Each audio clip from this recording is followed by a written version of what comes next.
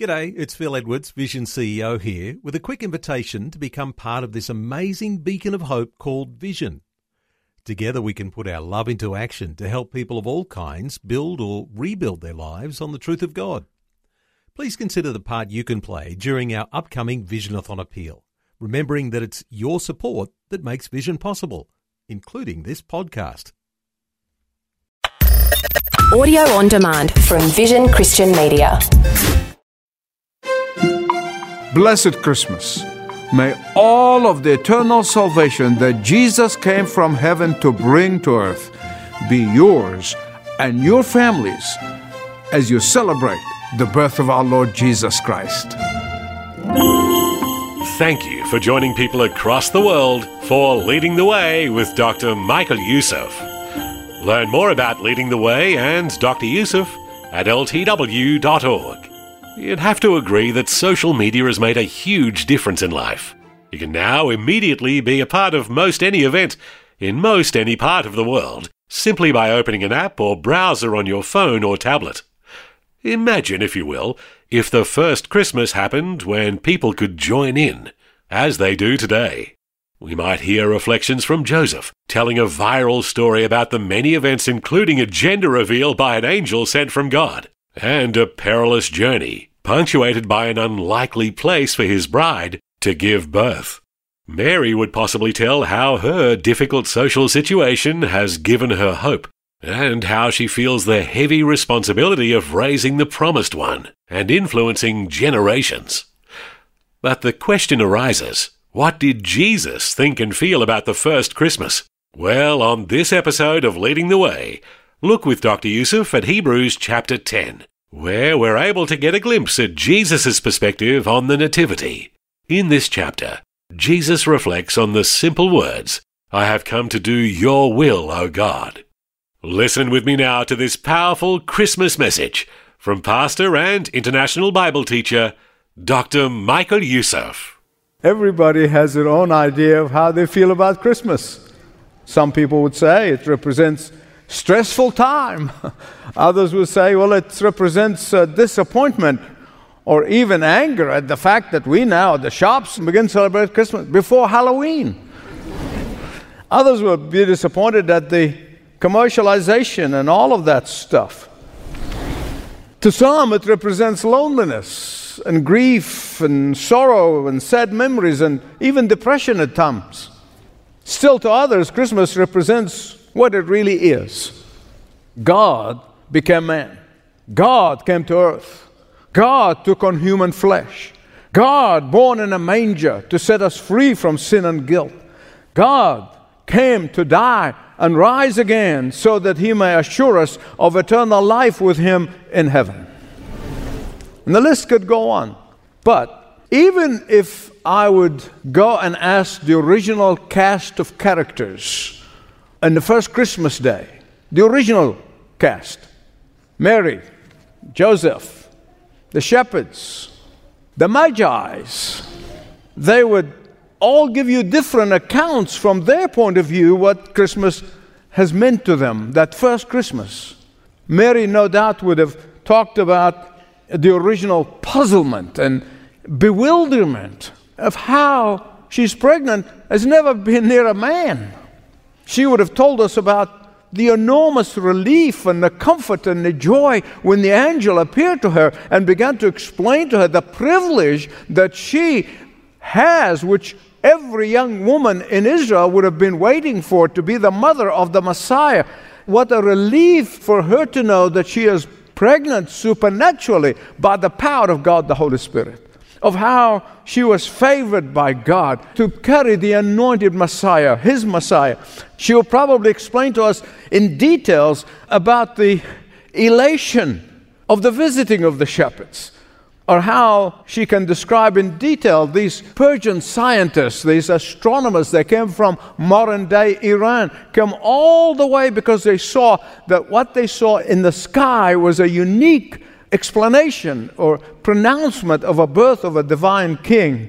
Or she would probably, with tears flowing down her cheeks, tell us about the horrible massacre that King Herod brought about the babies in Bethlehem. and how she and Joseph and baby Jesus took that arduous trek across the desert to become refugees for a time in Egypt so as to escape that massacre. In fact, historians tell us that actually it is the Blessed Virgin Mary who gave all this information to Dr. Luke. And so what we read in the Gospel according to Luke is really basically first-hand information from the Blessed Virgin Mary. Then if you would ask Joseph and you say, Joseph, what's that first Christmas represent to you? He would talk about the extreme, painful few days. There is no doubt there were painful few days between believing and discovering that Mary was pregnant with that inexplicable pregnancy and the angel appearing to him and telling him, this is a supernatural pregnancy, a supernatural birth. He could go into details of the anguish and the confusion and the struggling of those few days that he went through, and that he would talk about the juxtaposition between being convinced of Mary's purity and this miraculous pregnancy. He could tell us about tossing and turning in the middle of the night, night after night after night, sleepless nights thinking, how am I going to explain this to the town gossips? I come from the Middle East. We have a specialists known as the town gossips.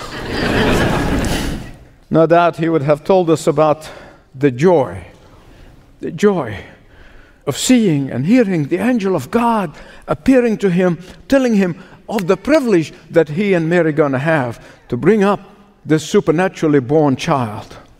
Don't ever forget that back then, every little girl, her dream is to be the mother of the blessed Messiah, because every book of the Old Testament has been telling them ever since you read it the first time in Genesis 3:15. From that day on, in every page of the Old Testament, in every book of the Old Testament, it's telling them the Messiah is coming, the Messiah is coming, the Messiah is coming, the Messiah is coming, and therefore every young woman dream is to be the mother of that Messiah. Back then, the dreams of young girls is not to go to college and get a college degree and maybe a career.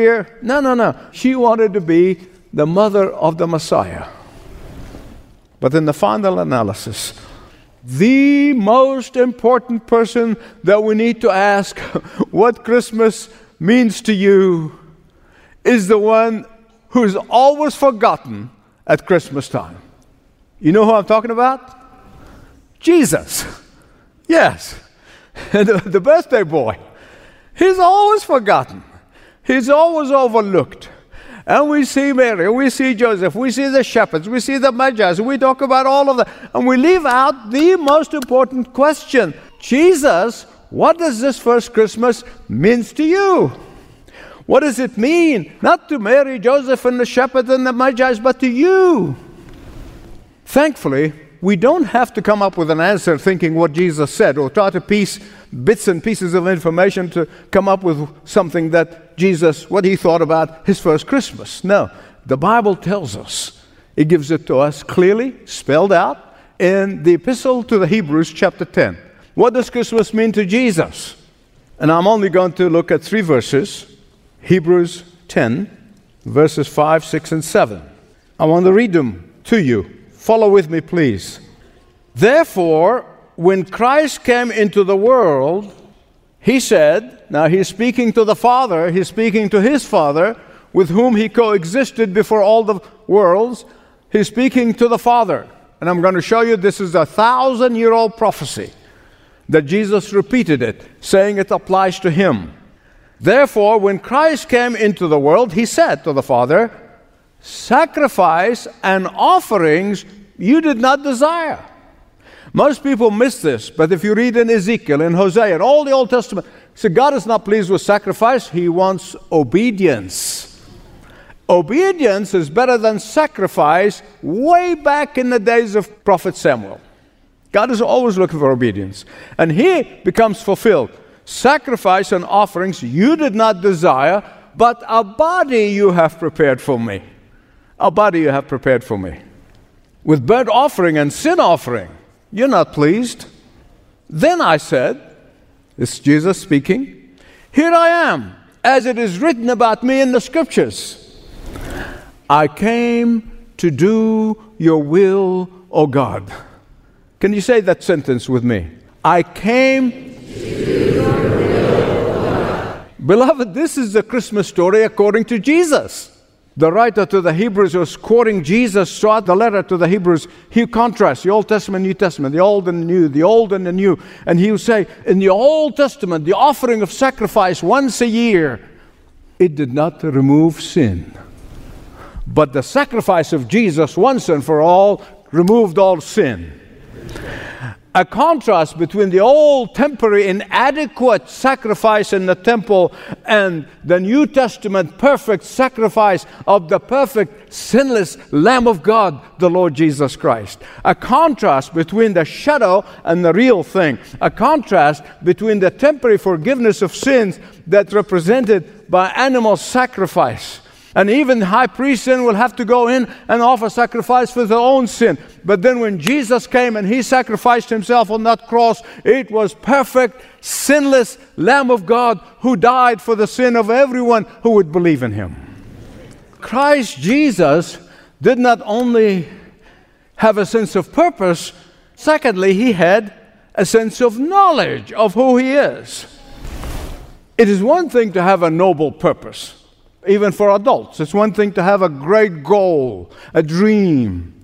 And it's a whole different ballgame to fulfill that dream, to accomplish that purpose.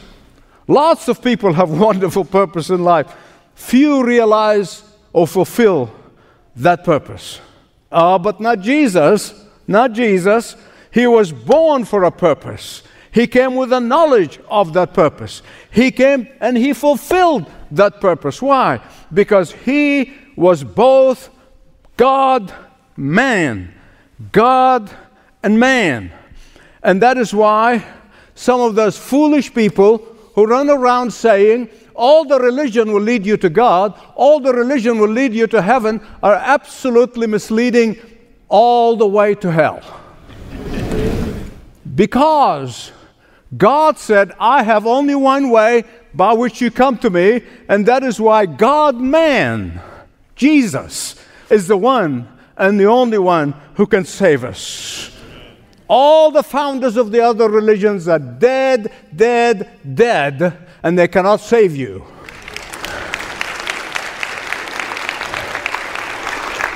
Listen to me. As man, Jesus died on that cross. As God, He died to pay the infinite, colossal cost necessary for our salvation. No one else could pay that price except Jesus. That is why no one can save you except Jesus, the perfect, sinless man God. I want to illustrate this. It's a true story about a young Russian soldier in the Russian army in the days of Nicholas I. Because this young man's father is known and a friend of Tsar Nicholas I, they gave him a very important job. They made him to be the paymaster for the army. Very heavy responsibility. He has to make sure that the right amount of money goes to the right soldier every month. But this young man was not up to the task. Not only was not up to the task, but he became addicted to gambling. He first gambled his own money, and then he began to gamble the money of the government that he was entrusted to give to the soldiers for their salaries. Money that was entrusted to him. In due course, he received a notice that Tsar Nicholas I and his aides are coming to audit the books.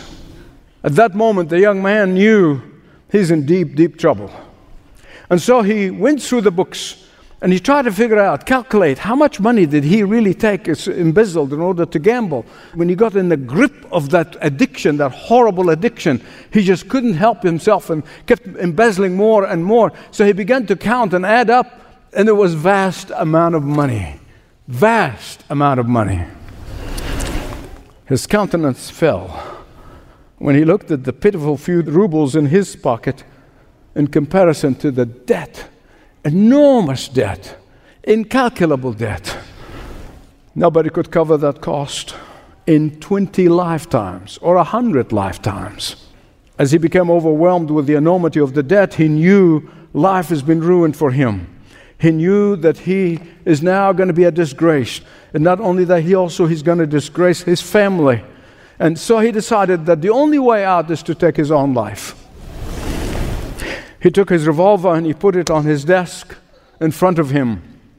And he put at the bottom of the ledger where the huge amount is, and he wrote that number, and then he wrote something at the bottom, and it went like this: such huge debt, who can pay it? Such a huge debt, who could pay it? Then he decided that at the stroke of midnight, he's going to commit suicide. He's going to take his own life. The evening wore off, he fell asleep. And he not only became drowsy, but he really actually went to sleep. That night, Tsar Nicholas I, as it was his custom, was making the rounds in the barracks, and he used to do that regularly. And seeing the light, he stopped in and he looked. And as he looked, he saw his friend's son.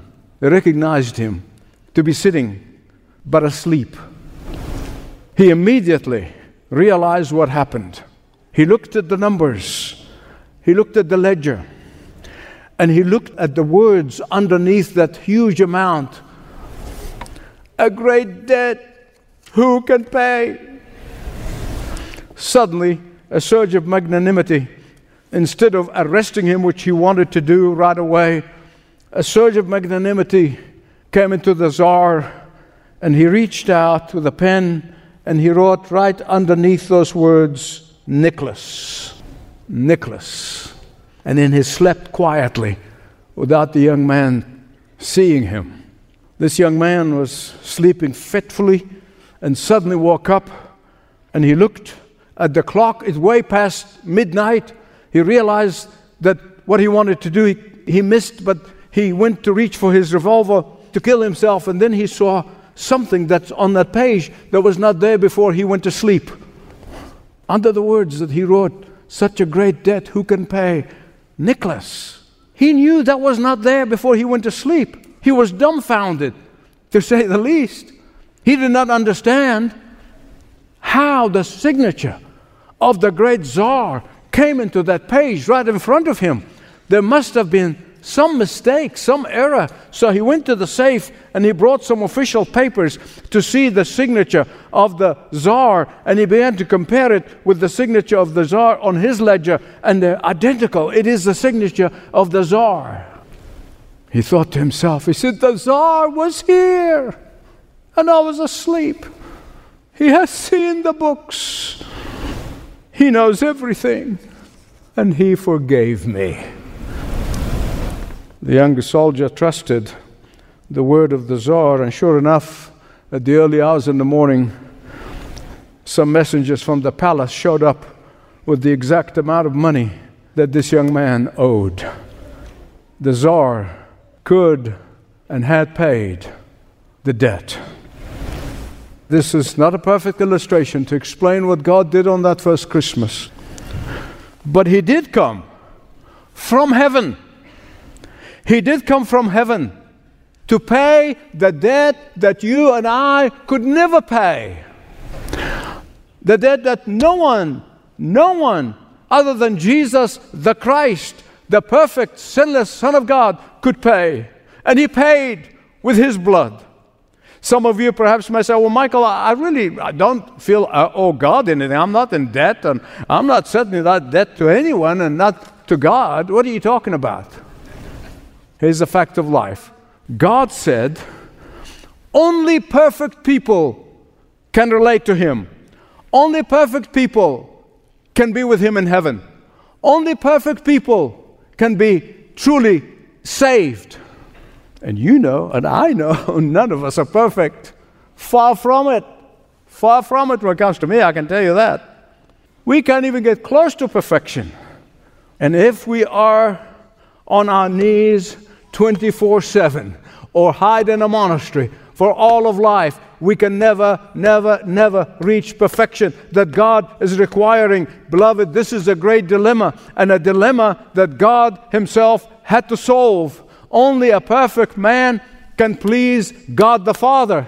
And so Jesus, the one who came from heaven, lived a perfect life, sinless life, so that anyone who may come and hang on to his coattail can make it to heaven. Anyone who come, take hold of Jesus, become acceptable and pleasing to God the Father. Anyone who surrender to Jesus will be accepted in heaven. This is the debt that nobody can pay except Jesus. Amen. And that is why on that first Christmas, our Lord Jesus Christ stepped out of heaven. He stepped out of heaven, took a human body, come to earth, signed on the bottom of the ledger of every life that surrendered to him, Jesus the Christ. And that signature is with his blood. So you know it's for real and for good and for eternity. Jesus the Christ, he paid such a great debt. Who can pay? Who pays? Who can pay? Jesus Christ. Only he could pay the debt.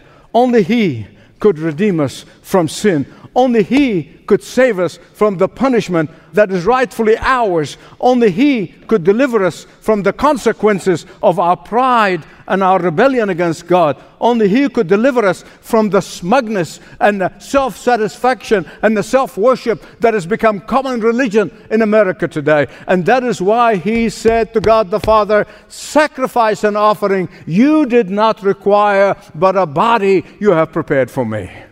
I came to do what? Your will, O God. I came to do what? Your will, O God. Now, if you're like me, and I ask myself the question as I'm looking at this, can really Jesus be delighted to leave heaven, the splendor of heaven, the glory of heaven, and come to earth to do the will of the Father? Can he really be delighted to come to our miserable earth, sinful world? Can he really be delighted to be the poorest of the poor and the lowest of the low? Could he really be delighted to be born in an animal feeding trough? Could he really be delighted of being whipped with lashes until his skin was torn and spat upon, smacked across the face, wore a crown of thorn, and then his hands and feet were nailed to a cross? Could he really be delighted? And for whom? For good people? No. For rebellious people, for evil people, for people who have rejected him. So the answer is yes. Yes. He did not do that reluctantly, begrudgingly, or angrily. No. He did it with joy. He did it with joy. Because he knew in the 21st century, salvation of millions of people is hanging on believing in him and being eternally saved. He delighted to do the will of the Father and carry out your sentence, your death, and mine. Oh, my friend, that's what Christmas is all about. That's what Christmas is all about. Oh, holy night, the stars are brightly shining. It is the night of our dear Savior's birth. And long lay the world in sin and error pining, till he appeared and the soul felt its worth. The thrill of the weary world rejoices, for yonder breaks a new and glorious morn. Fall on your knees, oh, hear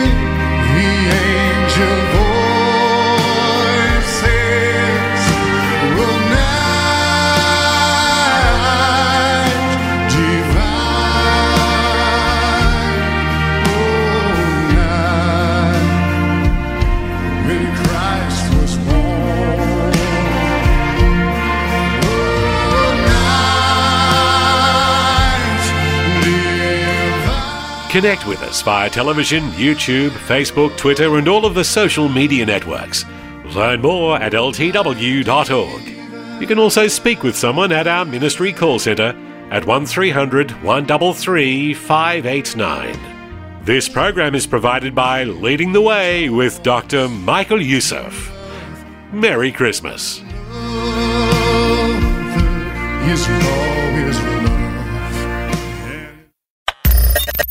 Thanks for taking time to listen to this audio on demand from Vision Christian Media. To find out more about us, go to vision.org.au.